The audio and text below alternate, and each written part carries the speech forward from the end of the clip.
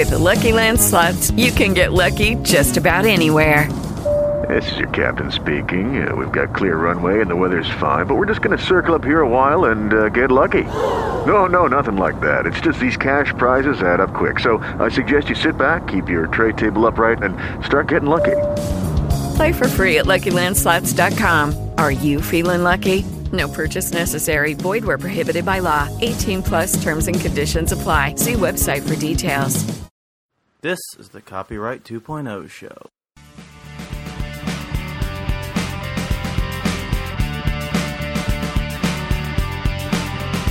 My name's Jonathan Bailey, and I am not an attorney, but I am a copyright blogger at Plagiarism Today, which can be found at plagiarismtoday.com.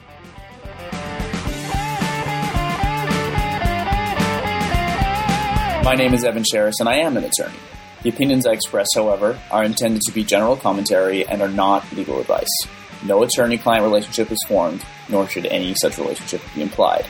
If you require legal advice, please consult with an attorney licensed to practice in your jurisdiction.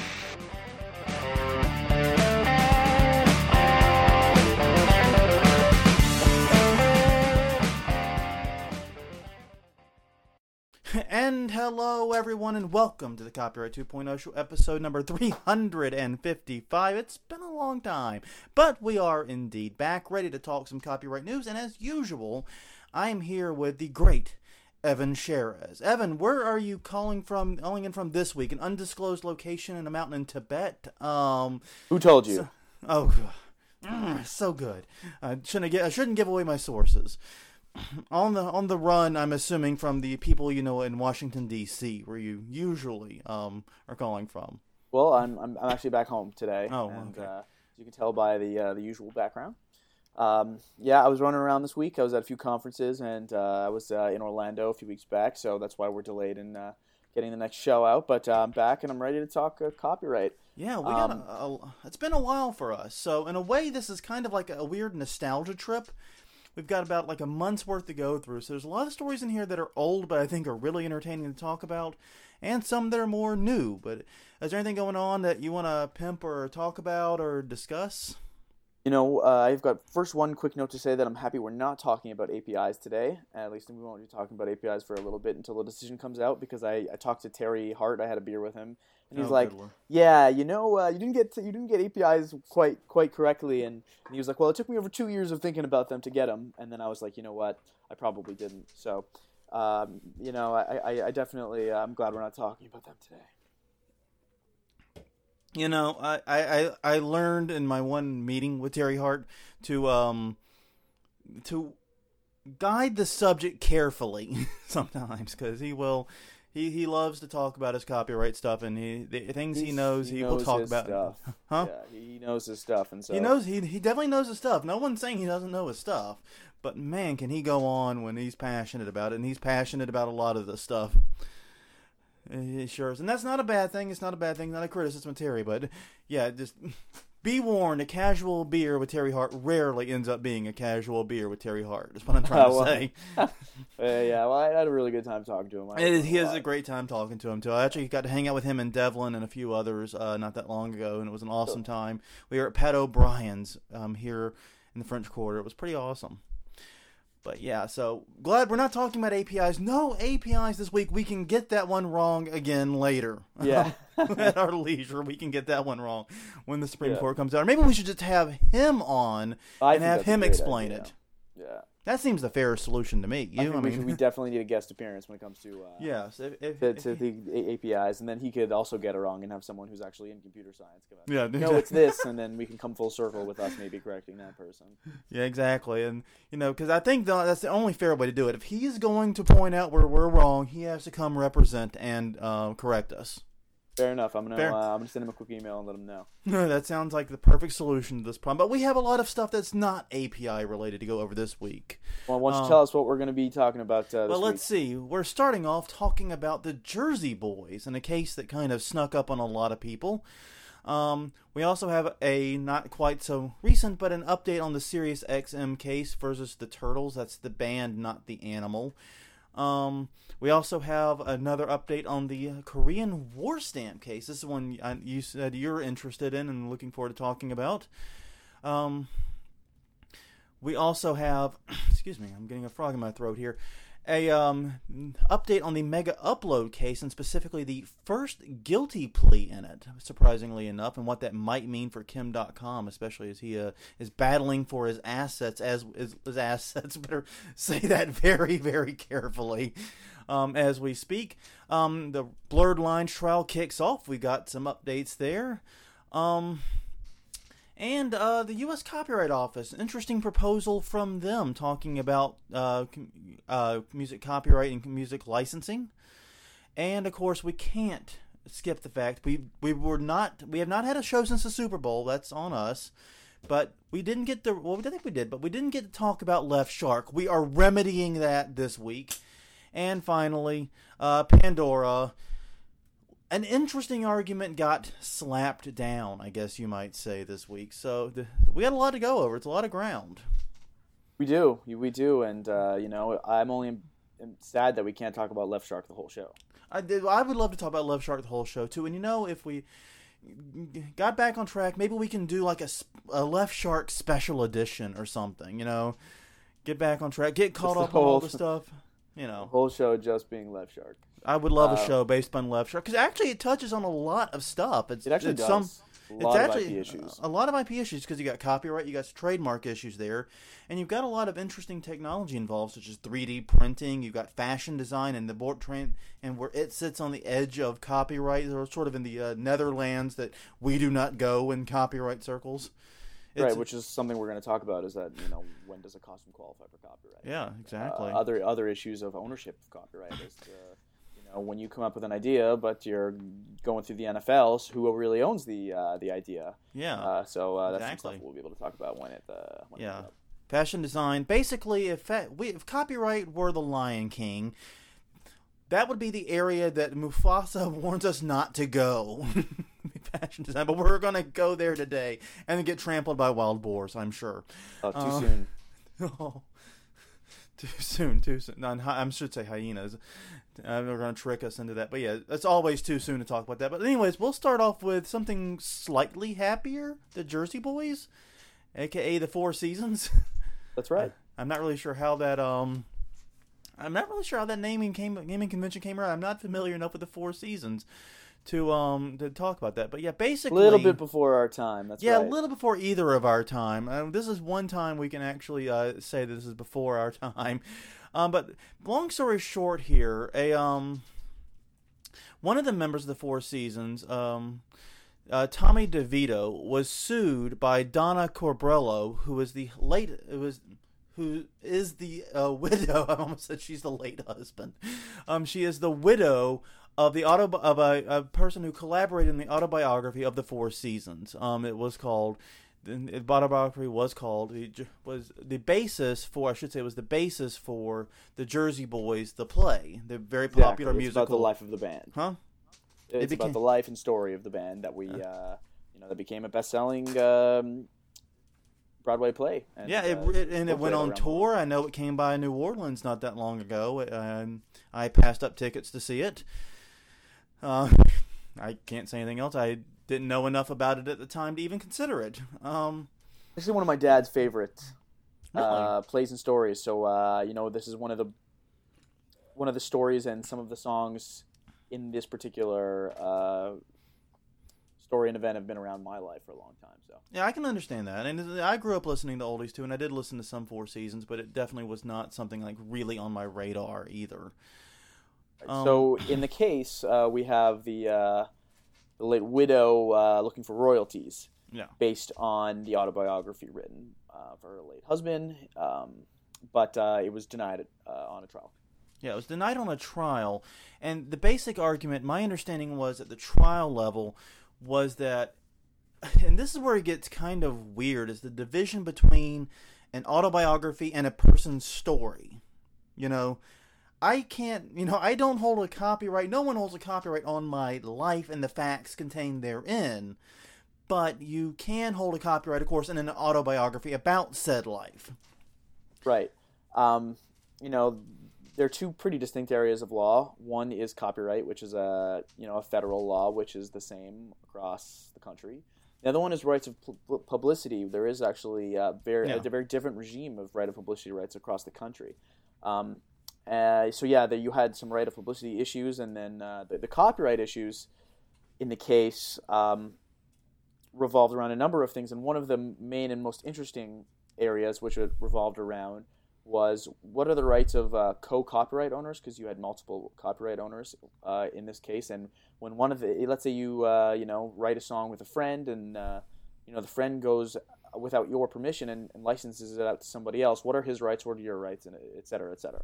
Yeah, and one of the key rules dealing with that is if you have co-authors and they're true co-authors, you are not allowed to enter into exclusive licenses with anyone else. You can enter into more, non-exclusive licenses as long as you divide up the revenue equal in proportion either to the contract or evenly, if there isn't one. Right. So each of you has the right, if you're a co-author with another person, to make a deal with the piece that you've written. So if you want to go and license it to person A or person B, you've got that right. The only thing you can't do is give that person an exclusive right, because that then violates the other person's ability to make a deal. So that's why you need both co-owners' consent when it comes to issuing an exclusive license. And this stuff can get really complicated when you have more than like 2 or 3 co-authors. Exactly. Like, when you get like dozens of collaborators, it can be a major headache, and that's one of the reasons why if you do contribute to something that's going to have a lot of potential co-authors, they'll usually have you sign or waive those rights, or sign some kind of arrangement appointing someone a representative or something, so that it's streamlined and they can actually, have some kind of sane licensing scheme. Right, and so the interpretation of the deal here, one side, which was Cabrello, was saying that he had granted a selectively exclusive license rather than a transfer in copyright interest, because a co-owner can transfer their copyright interest. Yes, absolutely. And so if you want to look at a deal and be like, hey, that deal's not good anymore, that deal is null and void, you try to interpret the deal as an exclusive license, because if someone has co-owners, they can't give out an exclusive license, and then the contract is, there are ways to sever it. But if you're going to try and say that this is actually a copyright interest that was sent to me, then it becomes legitimate, and that's where that was part of the issue in this case. Yeah, and it's like I said, a very, very fascinating issue that affects probably almost nobody in the quote-unquote real world. But it's one of those cases where you really enter into a lot of gray areas. Like I said, the separation between what is an autobiography versus just facts about someone's life, and also this idea of what is an exclusive license. Sometimes that can actually be pretty difficult to define. Exactly. And so it intrudes into a lot of those areas. Now, the Ninth Circuit overturned the lower court's decision, basically saying that Cabrello here deserves royalties, deserves damages, etc., for this use of the biography. So this really could be a big payday for her, because this has been, like you said, wildly successful in touring the nation and has been a huge hit. And here it is. Now royalties will be owed to, the widow of one of the co-authors of an autobiography. It seems to come out of nowhere, and it's one of those cases, because, and I'm as guilty of this as anyone, we see so many lawsuits over everything that's successful, Every song, every movie, somebody wrote it, somebody needs royalties from it. It happens. I mean, how many times was, James Cameron sued over Avatar? Did we lose? I think I lost count. Yeah, whenever you have a successful piece of arts, and really whenever you have success anywhere, art, etc., you have to be able to fend off lawsuits, both legitimate and illegitimate. And, speaking of which, we had a very successful satellite radio industry in this country, and you know what? They are going to pay up big. It's looking increasingly that way, at least, yeah. SiriusXM, getting at least a reprieve of sorts, I guess you would say. Right. Because they are getting the chance to appeal, but yeah. So we've spoken on this podcast in the past about this case. We've spoken about it quite frequently. Yeah, we should make a drinking game about it at this point, but yeah, we'll die of alcohol. Watch us die of alcohol poisoning on the Copyright every 2.0 show. Something happens in this case. That's right. The Turtles have sued, or I'm sorry, it's Flo and Eddie Inc., who are formerly of the Turtles, to be exact, have sued Sirius about the public performance of their sound recordings of various tunes, which were made before 1972 and thus not under federal copyright protection. And all of a sudden, these Turtles, these former members of the Turtles, I'm pretty sure the band is not around anymore, but don't quote me on that. I've said that there is protection for the public performance of these sound recordings under California state law, and so this was upheld. And they denied summary judgment to Sirius, who was saying that there is no protections, and so this is moving along to trial. And what we had here was asking the judge to issue what is a interlocutory appeal, which is the appeal of a specific issue before the case is done. Most people, when they think of a lawsuit, will think the appeal happens at the end, once a jury has seen it, or once at least it's been ruled on summary judgment or something. Exactly. So we're having an interlocutory appeal up to interlocutory. I have such a hard time with that word saying it. Yeah. Interlocutory appeal. It's not an easy one. It's a bit of a tongue twister. To see if the California state law does in fact give a public performance protection to sound recordings made before 1972. And this is the paragraph of the particular state law which is in question, which I'll read to you. So, the author of an original work of authorship, work of authorship being any, and then now I'm no longer reading it, so that all of our listeners know that a work of authorship is the fancy way of saying something that qualifies for copyright. So songs are definitely qualifying for that. So let me repeat without maybe pausing for explanations, because it's quite confusing as to what is in the paragraph and what I'm explaining. Yeah, okay. Start over. So try this again. The author of an original work of authorship consisting of a sound recording initially fixed prior to February 15th, 1972, this is important, has an exclusive ownership therein until February 15th, 2047, as against all persons except one who independently makes or duplicates another sound recording that does not directly or indirectly recapture the actual sounds fixed in such a recording.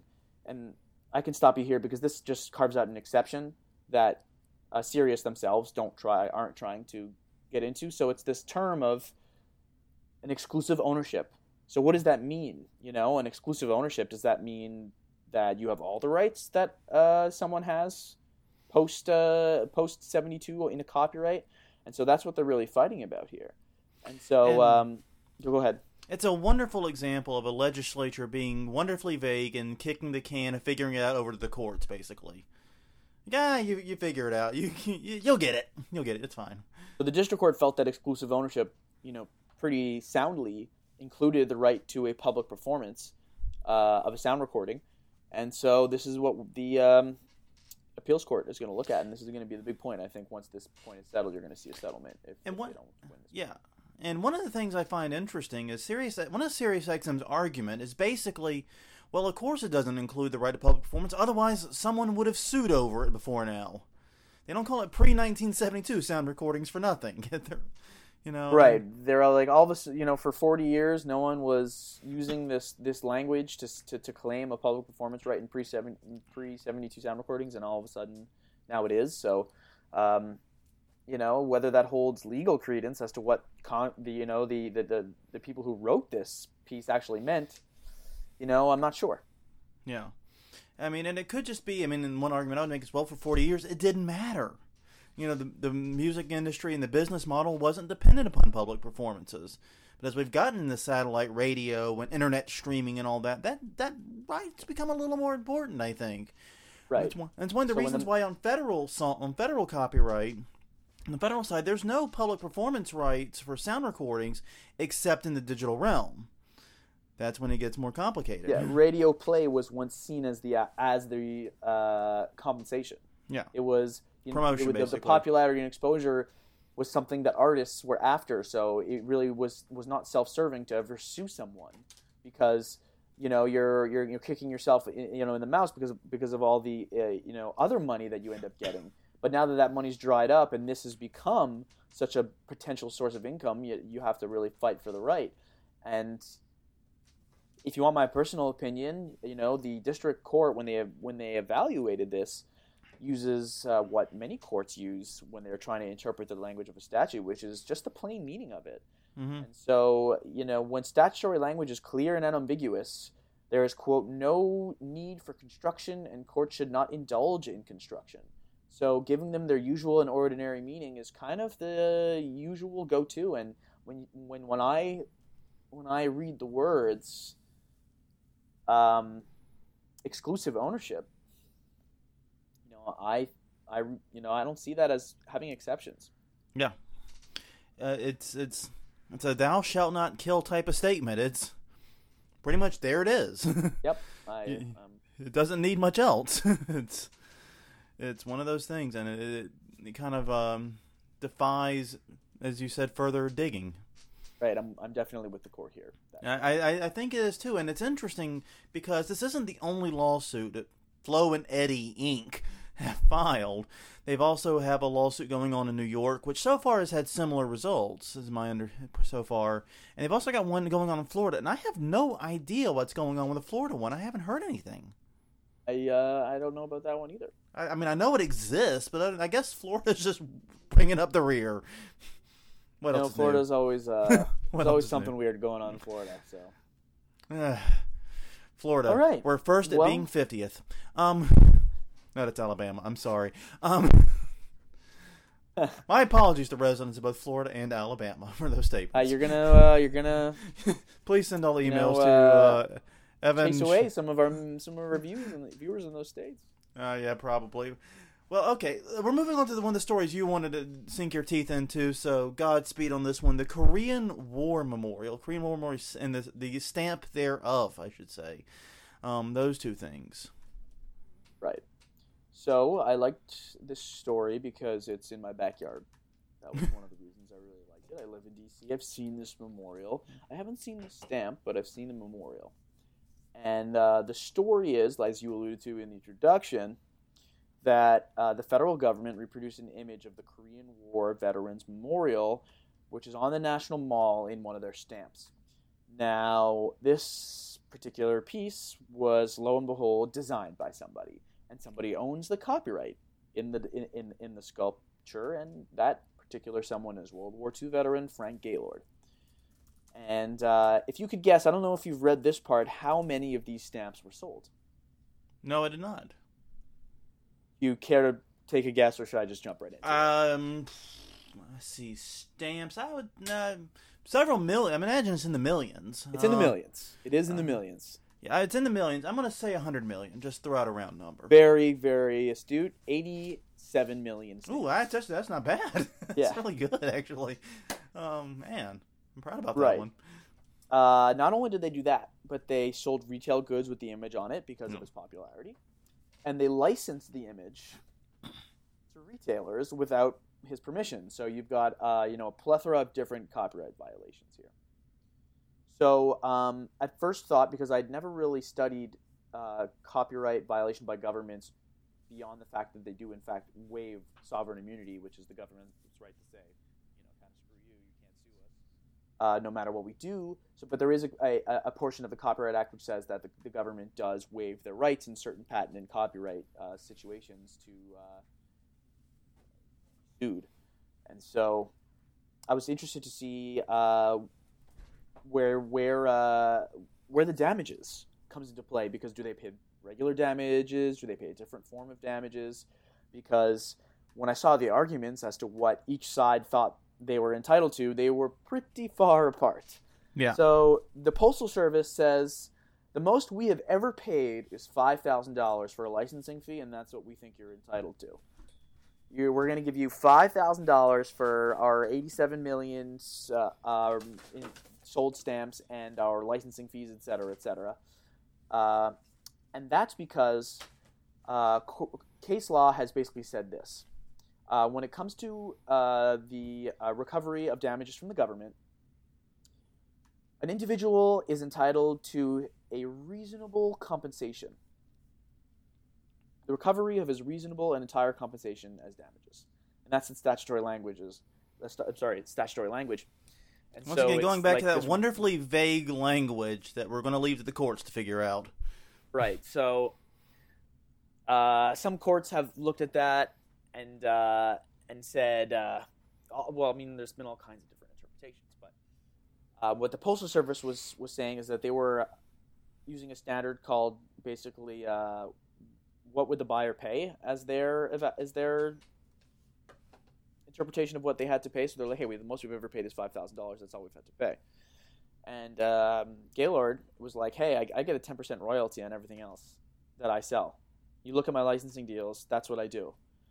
And so, at $89 million and the licensing fees, etc., he wanted $3 million. So as a 10% royalty, basically, of everything they've made. And so the court actually ends up telling them, listen, you're saying that you want what the seller would want, and you're saying I would want what a buyer would pay. Really, if you look at the majority of case law that's looking at this standard, they're, hey, we want to use this. What would a buyer pay, and what would a seller accept? It's somewhere in the middle. Willing buyer, willing seller. Right. That's the statutory language. Yep. I don't have that in front of me. Thank you, John. And so, I actually do have that in my notes. Just want to get there. I hate when I get note blindness. I get it all the time. Yeah, note blindness, right? Because it actually is a talent to be able to read and speak, etc. Oh yes, and then man the show and and so sealing the deal, I think, for the court was that they looked at the postal office and then their dealings of this image when they were issuing licenses. They were licensing it out at an 8% royalty rate. So when people came to the post office asking to use this image, which of course they didn't have the right to license out, the office themselves were asking for 8% of their sales. And so that was kind of the coffin, I think, for the postal office here. And what ended up happening was they came to a $500,000 mark for at something like 8 or 7% of the royalties and income. For royalties from the income received.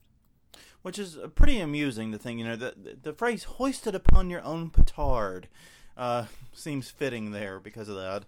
Well, let's see, you seem to think it was appropriate to charge 8%. I think it's appropriate for him to do the same type thing. Exactly.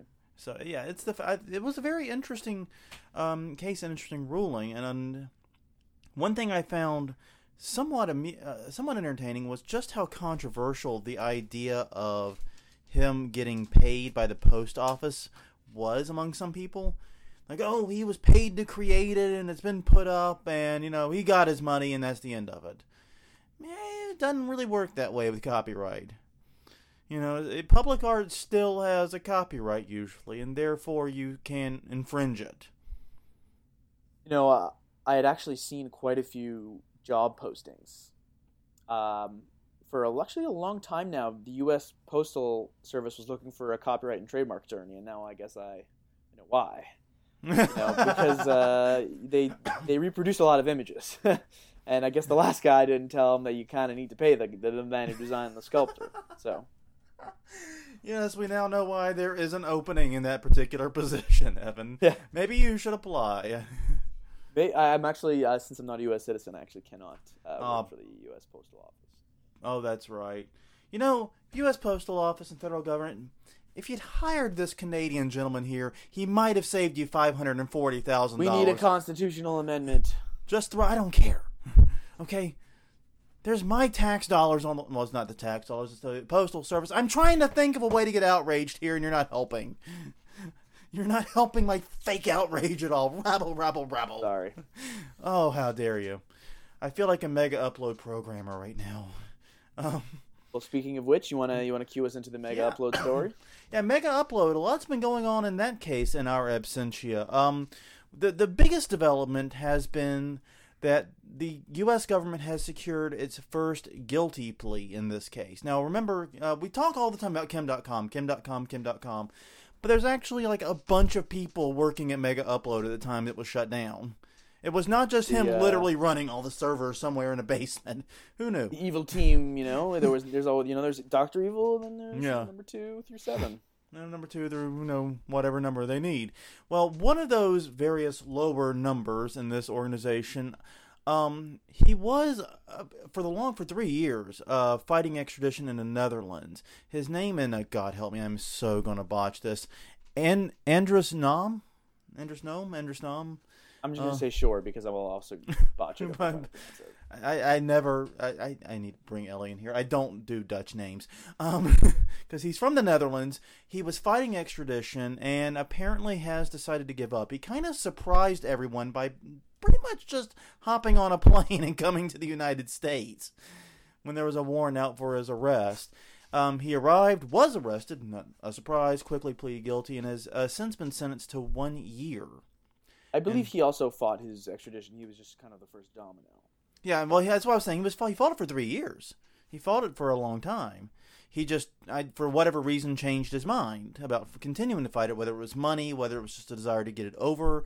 I don't know, but he stopped fighting. Now, others in the mega conspiracy, as it's called, quote unquote, and I just find that to be an absolutely joyful name for some reason.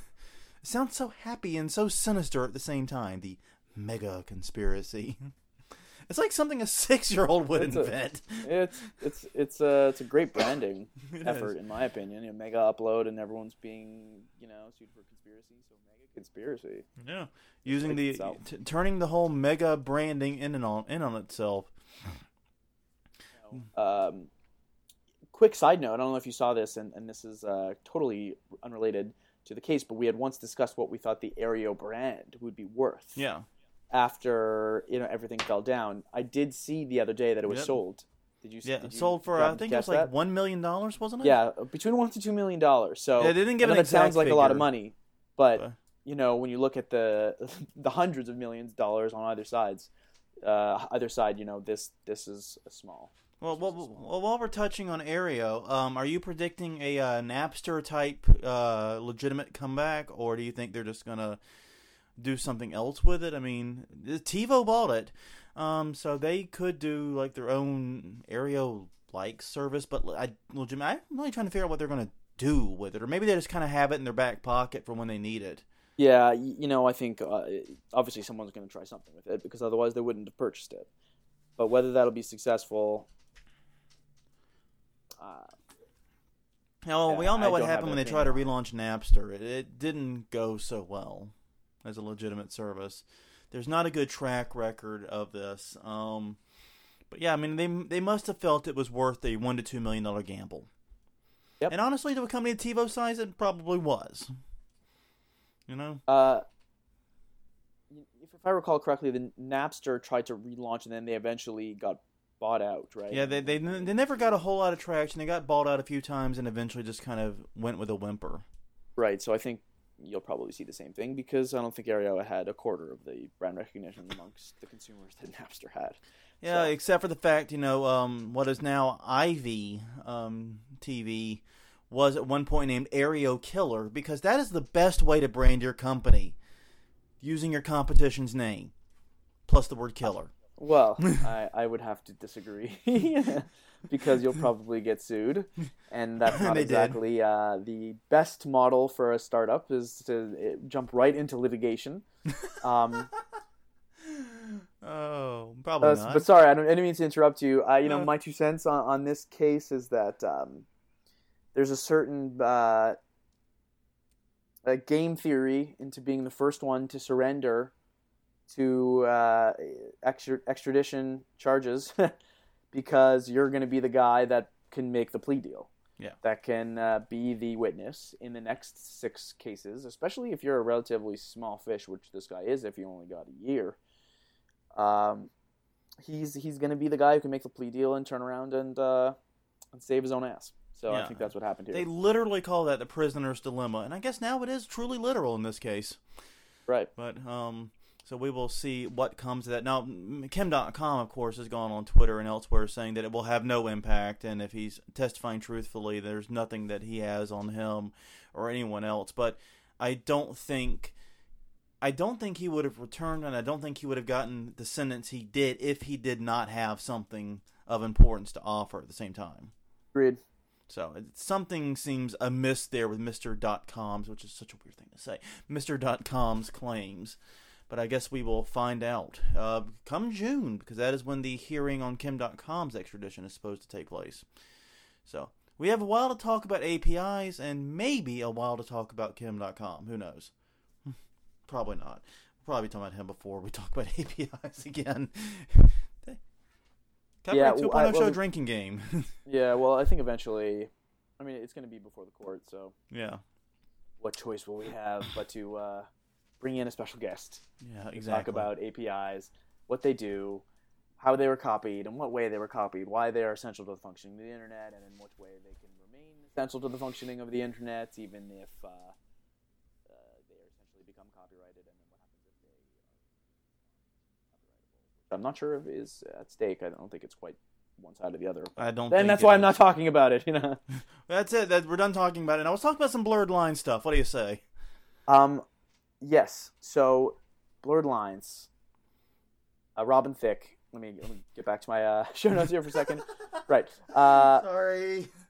Screwing him up all over, everyone. It's just, this is what I do. I screw up Evan Sheras for an hour. That's what the podcast basically is. You know why I wasn't at my show notes is because I'd actually, like I was mentioning to you before the show, I was preparing a quasi side note, which is the medley that they played in court, because last week we talked about how for certain reasons, for very complex legal reasons, you couldn't play the actual song because basically Marvin Gaye Estate does not hold the copyright to the recording. That's apparently I found out it was recently that's held by Motown Records holds that. So they only hold Sorry, go ahead. They only have copyright in the compositions. The main reason they have to stick to the paper, so to speak. Right. So how does a jury look at a paper and be like, okay, I can't read music, so I'll go home? So considering I'm pretty sure more people read Greek than read music proficiently, so right. So they have to end up what they agreed on, or what the judge ended up asking was to play these MIDI electronic versions of what is in the actual compositions. And remember MIDIs? So, this is going to be 90s. Yeah, so it sounds like a 90s version, and I had actually had those URLs prepared. Okay. But for some reason, the very end of the URL, which is a bunch of numbers, I think, for each one of this website's articles, the last few numbers didn't end up copying with the URL, so it was opening a story about Ashton Kutcher and Demi Moore's divorce to me, and I couldn't figure out why. I was like, no, that is not what I need right now.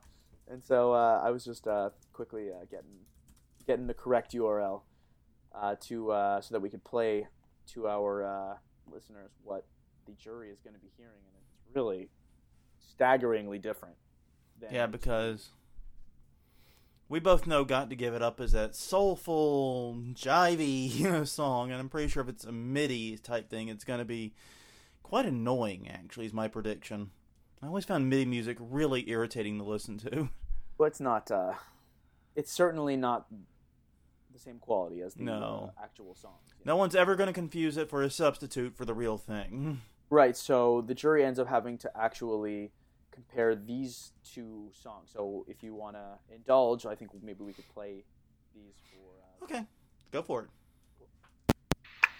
So here is what the jury will hear when they are going to listen, or what they, I think this already happens, what they heard when, it's next week, so this is what they will hear when they are listening to what exactly Marvin Gaye's composition is.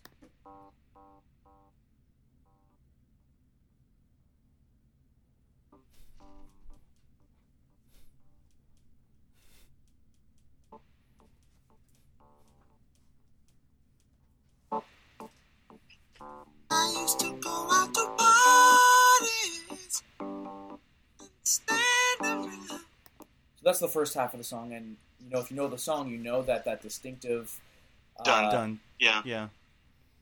cowbell-ish type. I don't know exactly what it is. Like a bell of some sort is missing, and that's one of the things that sounds so similar in the two songs. Now here's Blurred Lines, what they'll hear.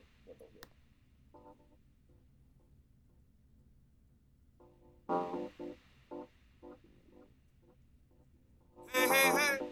Missing Cheryl. Hey, hey, hey. Hey, hey, hey. If you can't hear what I'm trying to say, if you can't read from the same page, maybe I'm Wow. That is so different. It's like Like 9 layers removed from each So song. many layers. It's kind of removed. weird. So that is what they will be hearing. And But I've got to say, even with just that, you can hear some pretty sharp similarities, question. too, at the same time. no question, there are mean, certainly some sharp. That doom, doom, doom at the beginning in particular is still very distinctive on both. But yeah. I don't know if that rises to the level of copyright infringement. That's not what I'm saying. I'm just saying you can hear similarities. Similarity does not equal copyright infringement. It's one of the points of this whole legal battle. Right, and I need to correct myself one more time. I'm having a great show. It actually did already happen. I think the next week referred to the original date of this article, which speaks to how long it's been since we've actually since we've done the casted. pod. So this has already happened, which is where the story that we were going to talk about today came from, is that part of the defense's testimony involved the man himself, Robin Thicke, doing a medley in front of the jury in the style of that 4-chord band that I think went viral a few months ago. That's the act. Yeah, I know what you're talking about. That is the oh crud! It's the Axis. Yeah, of the Awesome. Axis of Awesome had that 4-chord song to show that, you know, music is essentially math, and there's a certain finite amount of combinations, and when you look at the majority of mainstream music, you can put them really together. And so Thicke played, and this is a quote, a medley of U2's With or Without You, Bob Marley's No Woman, No Cry, Alphaville's Forever Young. Weren't those all in the Axis of Awesome? I'm sorry. I don't weren't know, which is that's another thought. It's like maybe think they were. his court performance was a copyright violation of their cover if they owned it anyways, and it would be fair use, of course, if you're in a court of law, trying to prove a point. Oh yeah. So yeah, and it wasn't done. Michael Jackson's Man in the Mirror and the Beatles' Let It Be, just to demonstrate how easy it is to view any song as similar to another. So what he's trying to say, and this is I think a legitimate point, is that when it comes to music, they've really got to be extremely close. The scope of copyright in a music is thin because when you have the mathematical base of music, you really have to have very exact reproductions in order to find copyright violations. And that's what they're trying to say. Okay. Real fast, what was the second song that he played the medley No of? Woman, No Cry. No, okay. With first or one Without then. You by Sorry, U2. I misheard. Okay, U2 and Bob Marley, there, With or Without You and No Woman, No Cry were both in the Axis of Awesome 4-chord songs. Michael Jackson's Man in the Mirror was not, though. So we can call it Robin Thicke's Axis of Awesome Defense. Of Awesome moment. And you see, here's the thing. I'm torn on which joke to make here, because on one hand, hey, the jurors got a free Robin Thicke concert. On the other hand, whoa, the jurors had to sit through a Robin Thicke concert. I think he's got a good voice. Choose your joke. I think he went in there and charmed He them. He does. was like, "Let me sing a few songs for you." Hopefully, he's a charming dude. There's he no was doubt hoping about for the that. ladies in the crowd, who would, have a different reason coming back to no infringement. He is a charming dude. There's no doubt about that. But it's but yeah. So apparently he was pulling actual pages from the Axis of Awesome on that one. Yeah, he which just makes it even funnier in a way. He also walked back a number of comments he had made, over the course of a few years as a celebrity. You get interviewed and you always want to say, here, Marvin Gaye is one of my idols, which I'm sure is true. I don't. He walked them back saying that he was high and drunk when he said all these things, which I thought was pretty disingenuous, even if he was high and drunk, to say that Marvin Gaye wasn't one of your inspirations. I mean, you're a musician with a soulful musician. Is. Marvin Gaye is one of your inspirations if you do the style of music that Robin Thicke does. And so I think that might have him. I think that makes him lose a little bit of credibility in my eyes if I was a juror for someone to say that. I didn't really mean that. I totally hate Marvin Gaye. He's totally loser and he sucks. Marvin Gaye. Yeah. By the way, you're a guitarist, correct? What are the 4 chords of the 4-chord song? That's a good question. If I had to guess, Do you remember? I've got it in front of me. I wouldn't know what okay, otherwise. you have it in I've got front of me. though. Okay, so do you want me to give them to you in order? Yes. I mean, I don't know. If I had to guess what 4 chords are in most songs, I would say C, G, D. Am I 3 or 4? I don't know about the. Let's see. According to this site, the 4-chord songs are A, B minor, D, and G. Yeah, I don't like to get That's my what it guitar says. here. I could be on the wrong side here. I know nothing. Well, about here's the guitars. thing: is that this site could be totally when it blowing comes smoke. to musical theory,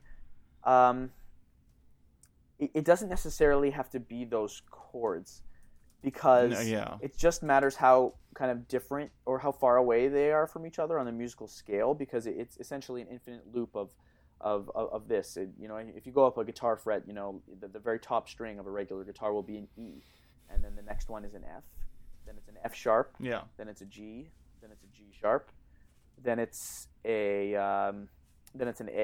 and then it's an A sharp, and then it's a B, and then it's a C, and then it's a C sharp, and then it is a D, and then it is a D sharp, and then we're back to E. So, those are artificial names. You're giving them letters. It could just be 1, 2, 3, chord 1, 2, 3, 4, 5, 6, 7, 8, 9, 10.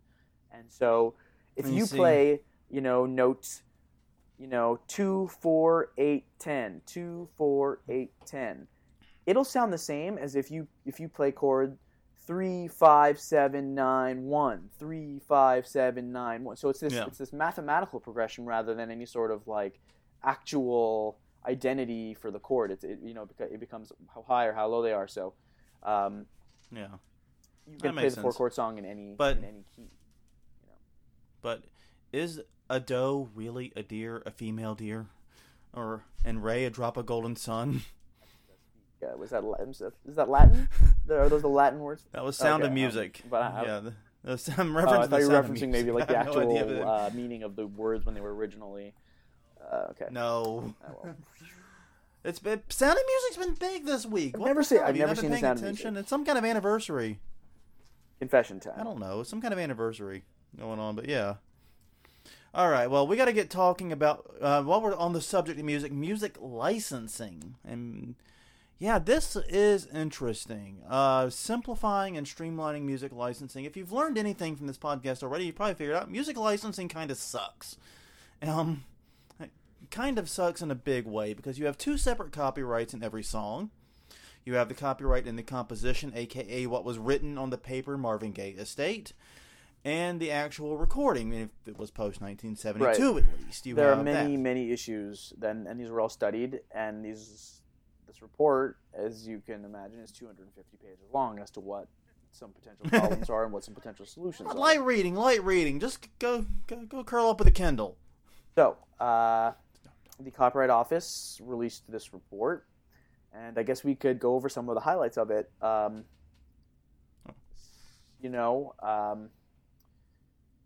Let's see. They want a more equal footing for sound recordings and musical work, which is something you mentioned, at least especially in the digital realm, because the office believes that sound recordings and the underlying musical work should stand on more of an equal footing, and that an alternative free market approach would give copyright owners an opt-out right to withdraw specific categories of rights from government oversight in key areas where sound recording owners enjoy benefits, where the composition writers may not. So if you wrote a song and then someone else did the sound recording, you don't have as many rights in when someone uses that sound recording, which essentially, is a derivative work of your...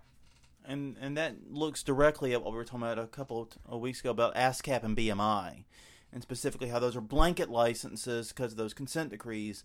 It's all or nothing. You're either all in or all out. This would give, supposedly, saying, well, okay, in these areas you can withdraw selectively because, like they said, the sound recordings and the actual artist have that option. So, and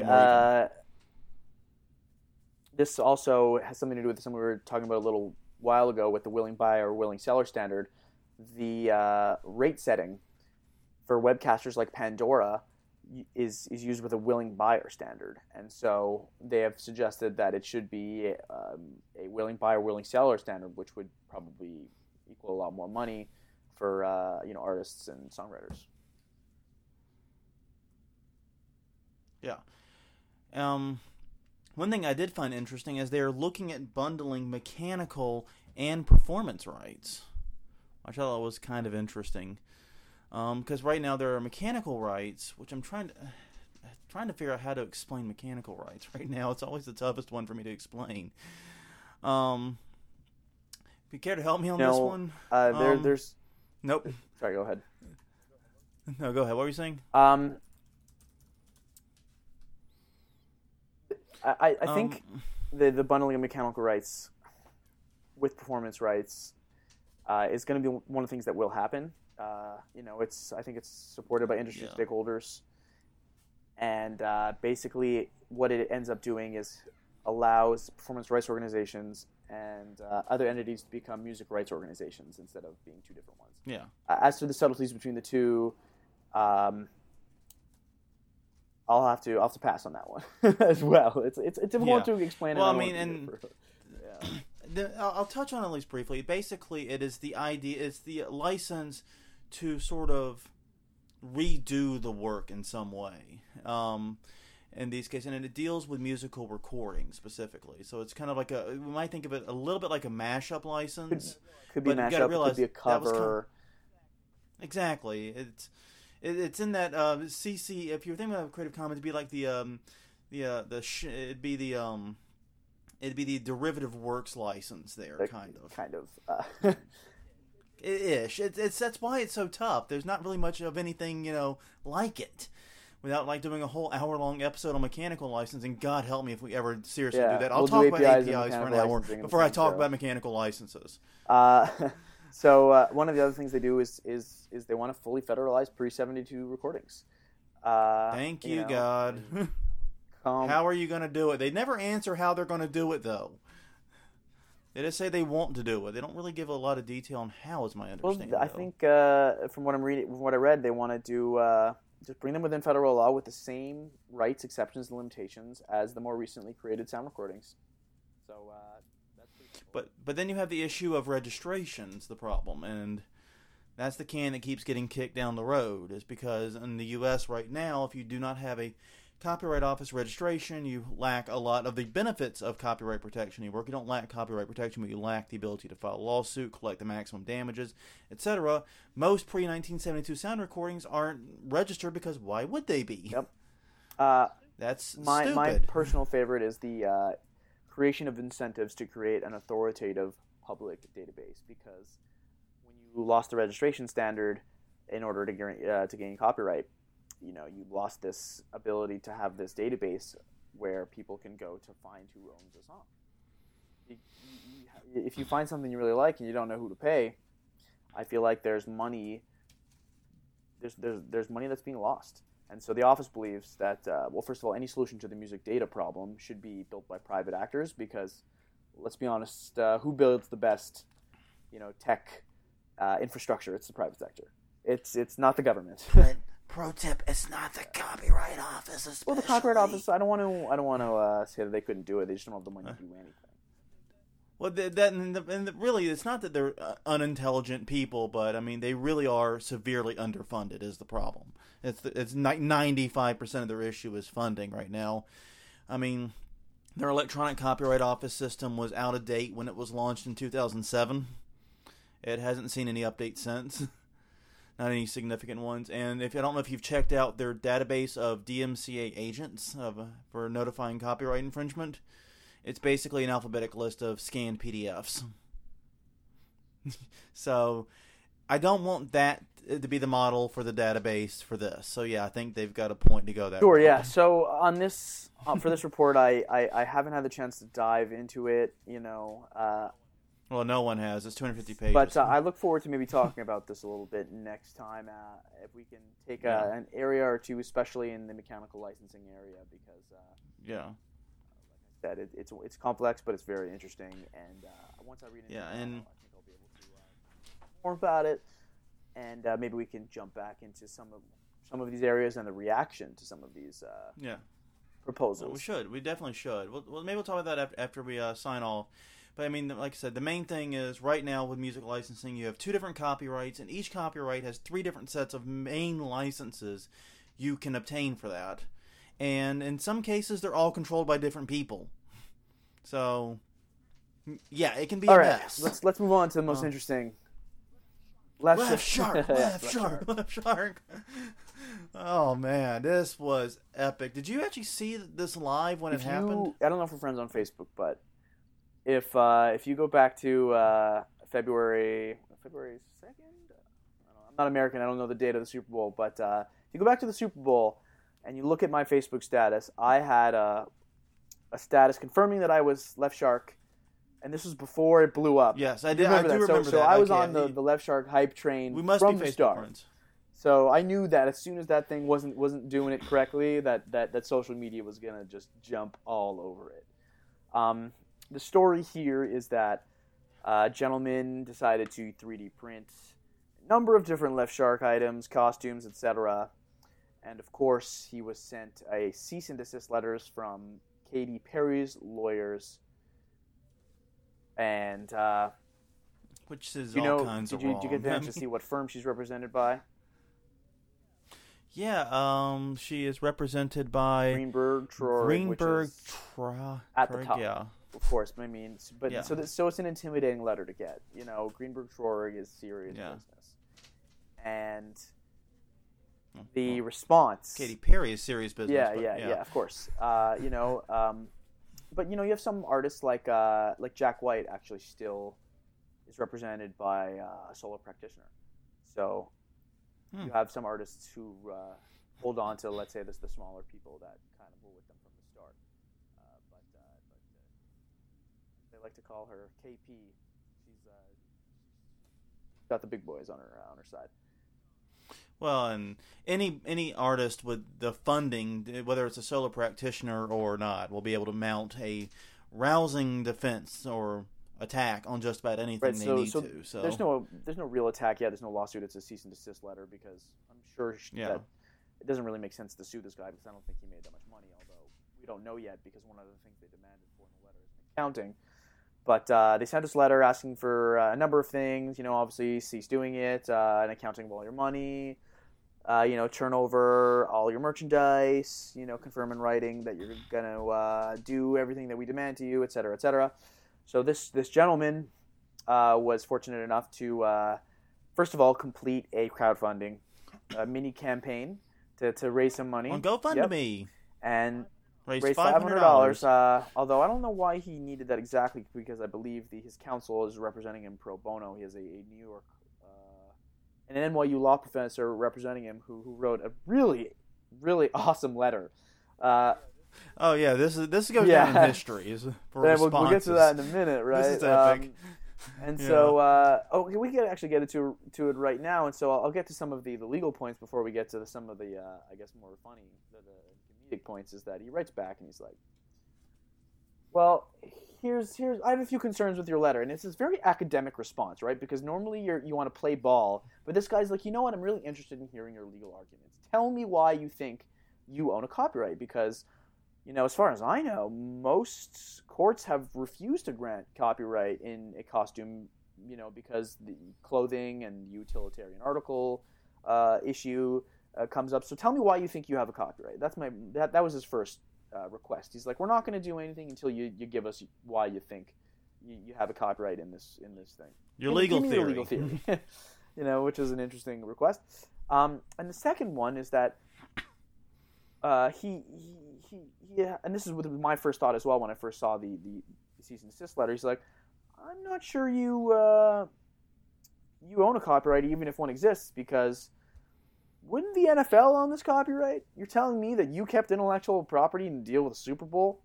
I find that hard to believe, and this is essentially what he's saying. Not only because anyone who just has any concept of a business relationship would think that when it came to the balance of power in negotiations between Katy Perry and the NFL would probably want to keep IP rights.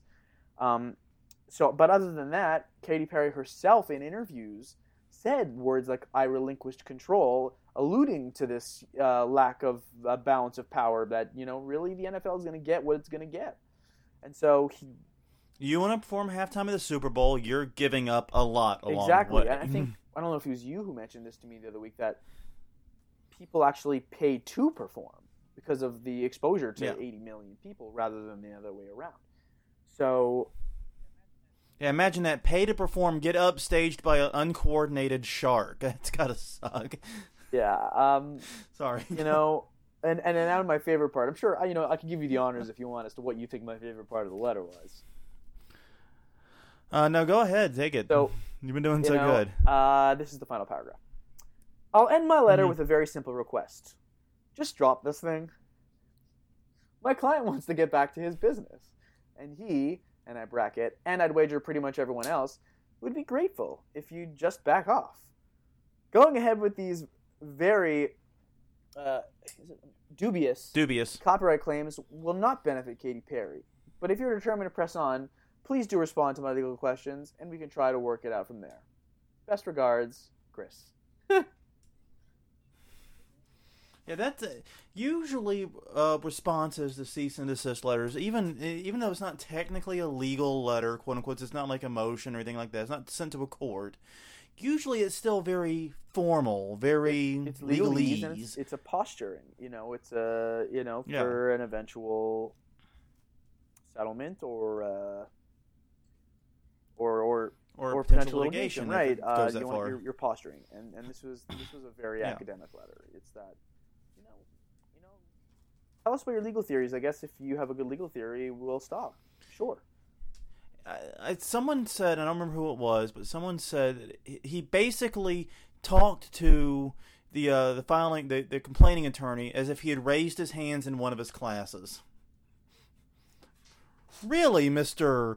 I can't read that attorney's last name. It's the Socratic method, which is the method employed in law school, which is that you answer a question with the questions, and this is what he's done. He's probably done it forever. He's like, oh, what do you think the legal liability is? Well, what do you think the theory of copyright that's going to stand in court for a costume is? And so I guess we'll see what their response is going to be. Yeah, I have not heard. This article we're referencing was dated February 9th, showing how long it's been. And I don't think there's been a response to the response yet, and I suspect we probably won't hear one right now. Because it's pretty crazy, to think about this, and the arguments never really made much sense to me. It seemed to be a huge stretch. It just really seemed crazy, and like I said, the copyrightability of a costume by itself is enough, and then the idea that wouldn't it either go to the NFL or at very least the person who designed the costume, if there is one. Are you saying you somehow, Katy Perry, landed the copyright in what would had to have been an interesting string of transfers from the person who designed it? Just throwing that out. It's kind of crazy. But yeah, it seemed like a stretch. It seemed like an attempt to overcapitalize on a meme at the time. And the meme is dead now, effectively. We were talking about it so late. I don't even know if kids are going to remember Left Shark. Yeah, it's just like every other fad. The copyright issue. Exactly. Obviously, like I alluded to before, is a problem because of their ability to be functional and generally the functional elements. Costume or of anything really are not copyrightable, and this gets into a very interesting area of copyright as to what is essentially aesthetic, what is functional, where do you draw the line. And costume sometimes does touch on trademark. You can deal with trademark characters. You deal with this every Halloween, like Freddy and Jason and so forth too. They are copyright characters, and there is the right to work there, but there's also a trademark element of it too sometimes. But I don't think there's a trademark in Left Shark that I'm aware of. If there is, but then again, I'm sure we'll launch a line of Left Shark this and Left Shark that. Left Shark perfume. It all depends on how she structures her business. Left Shark dance video. You can be a trademark because, it wouldn't be a trademark. It would be a design mark, unless you use the words Left Shark, which would then be the trademark. But since we're talking about a costume, if you use the Left Shark image as the indication of source, it becomes a trademark, and then Hell, you can even put things in blue and white and have a trade dress. Mm-hmm. But since this is a Copyright 2.0 show, I will quell the heresy of trademark talk. Well, it's always fun to have a little bit because, it's always fun to see how the other side lives for a little bit. And remember that all intellectual property is pretty much equally screwed up. Except patent. No one wants to do patent. Oh, patent is... I'm joking. I think you got to be a science guy to do patent, and I just never was a science guy. Yeah. You really have a passion for either engineering. It takes a very special kind of person to become a patent attorney. It's very lucrative, but it takes a very special kind of person to get into it. It is very lucrative. A lot of my colleagues who are in patent law who have the science background are experiencing tremendous success, and I'm very happy for them. And like I said, very lucrative, but very, very, very unique type of person goes into it.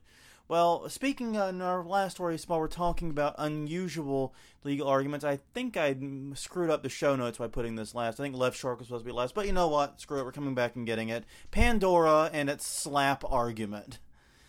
Wow. I mean... Yeah, this one... I don't know where to start with this one. Well, it's a pretty complicated attempt of having the burden shift onto the defendant about proving their likelihood of success. Onto the plaintiff because they're the defendant in this case. And so the anti-SLAPP is a California statute intended to protect the exercise of the First Amendment against burdens imposed to it by legal claims.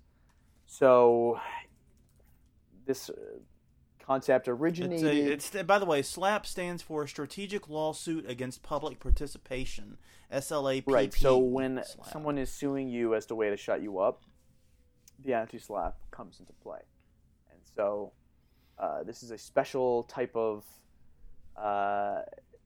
defense to saying that you're trying to get me to either not say something, and this is usually a political thing, which is, hey, I'm going to sue you for defamation because you said that I would be a bad governor. Obviously, it would have to be more than that because that's not defamation. But if you kind of have a gray area defamatory statement made, and then you're being sued for that, you're going to say, hey, listen, this isn't about the defamation.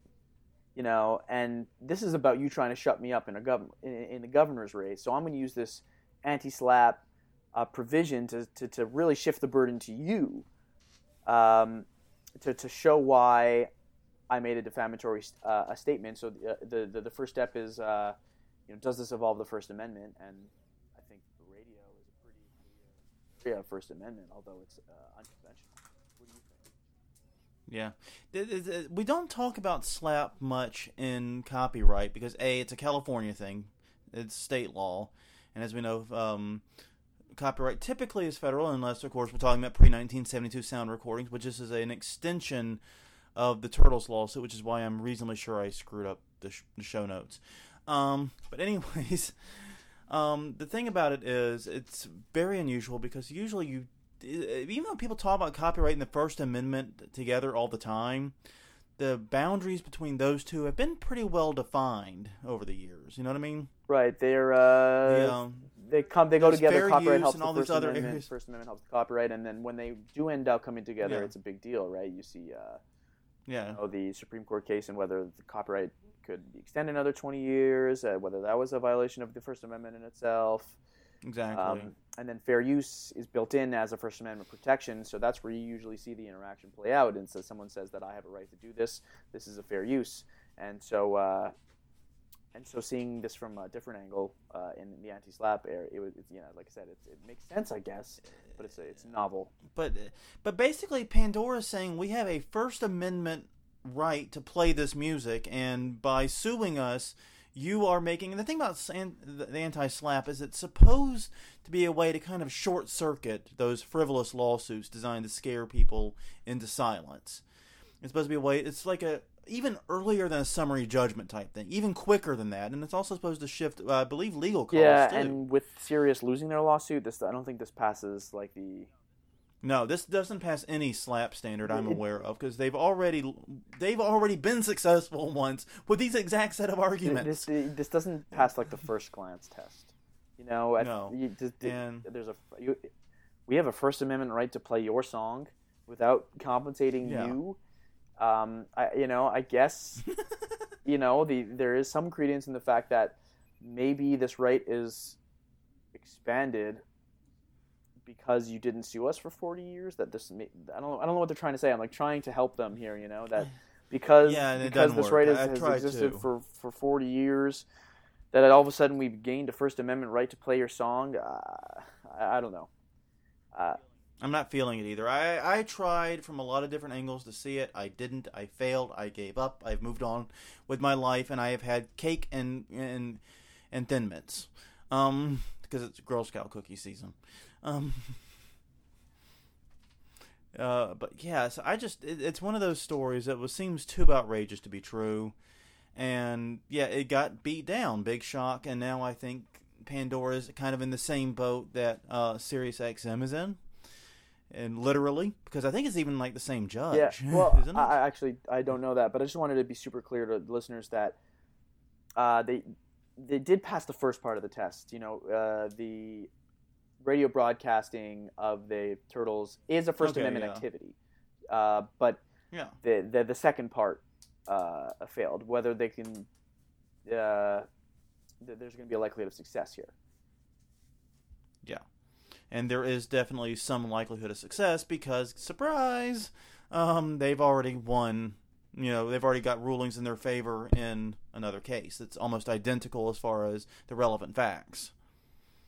So, high likely of success is what I would say the court's looking at. And that's the thing is, this was not a lawsuit designed to shut up Pandora's First Amendment right to play other people's music without payment. This was a lawsuit about royalties, fairly ho-hum, and just a weird application of SLAPP to me. I think they had to know going into SLAPP was a long shot. I think so too. I mean, like I said, it's a really novel argument to say that because no one had been paying for it for a while, that this despite the victory, on the serious side that says, yes, there is a public performance right, that all of a sudden that became a First Amendment, an unacceptable First Amendment violation. Yeah, and that seems a stretch to me. They had to know it was a Hail Mary play, and it failed as most legal Hail Marys do. All right, well, it was a pleasure talking to you again. Points for trying. Yeah, it's been great talking. Anything else you want to add? Any final thoughts? Not too much. As always, nothing I've said here is legal advice. It's just my general commentary. And yeah. That's in the intro too, but yes. And sometimes uninformed legal advice, commentary. No commentary. But, I had a good time talking and hopefully get back on track. We gotta make an effort to get back on track with these. But on that note, everyone, my name is Jonathan Bailey. I am from the website Plagiarism Today. Username Plagiarism Day at all the things: Twitter, Facebook, Google+, LinkedIn, Instagram, probably, I don't know. Anywhere else you can think of. Pinterest. I don't know if I have a Pinterest. Maybe I should. You could have a Pinterest. And I think Pinterest is you actually just pin things that are important to you. So like shopping items, etc. I have no idea. I've never actually used Pinterest, I don't believe. Except maybe to research an article at some point. I don't think I've actually used Pinterest. I'm realizing that. I have no idea what it really is. And this podcast is brought to you by Pinterest. All right, guys, and I'm Evan Sherris, and we'll see you guys next time. Thanks a lot. Talk to you then. We would like to give a very special thank you to Pit X for contributing the Copyright 2.0 show theme song entitled Me Boo. It is available under the Creative Commons by Attribution license and can be found at ccmixter.org by searching for the word Me Boo. Thank you very much, Pit X.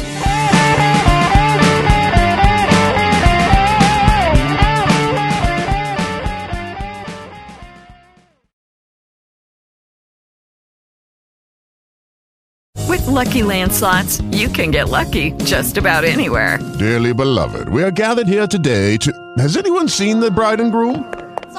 Sorry, we're here. We were getting lucky in the limo and we lost track of time. No, Lucky Land Casino, with cash prizes that add up quicker than a guest registry. In that case, I pronounce you lucky. Play for free at LuckyLandSlots.com. Daily bonuses are waiting. No purchase necessary. Void where prohibited by law. 18+. Terms and conditions apply. See website for details.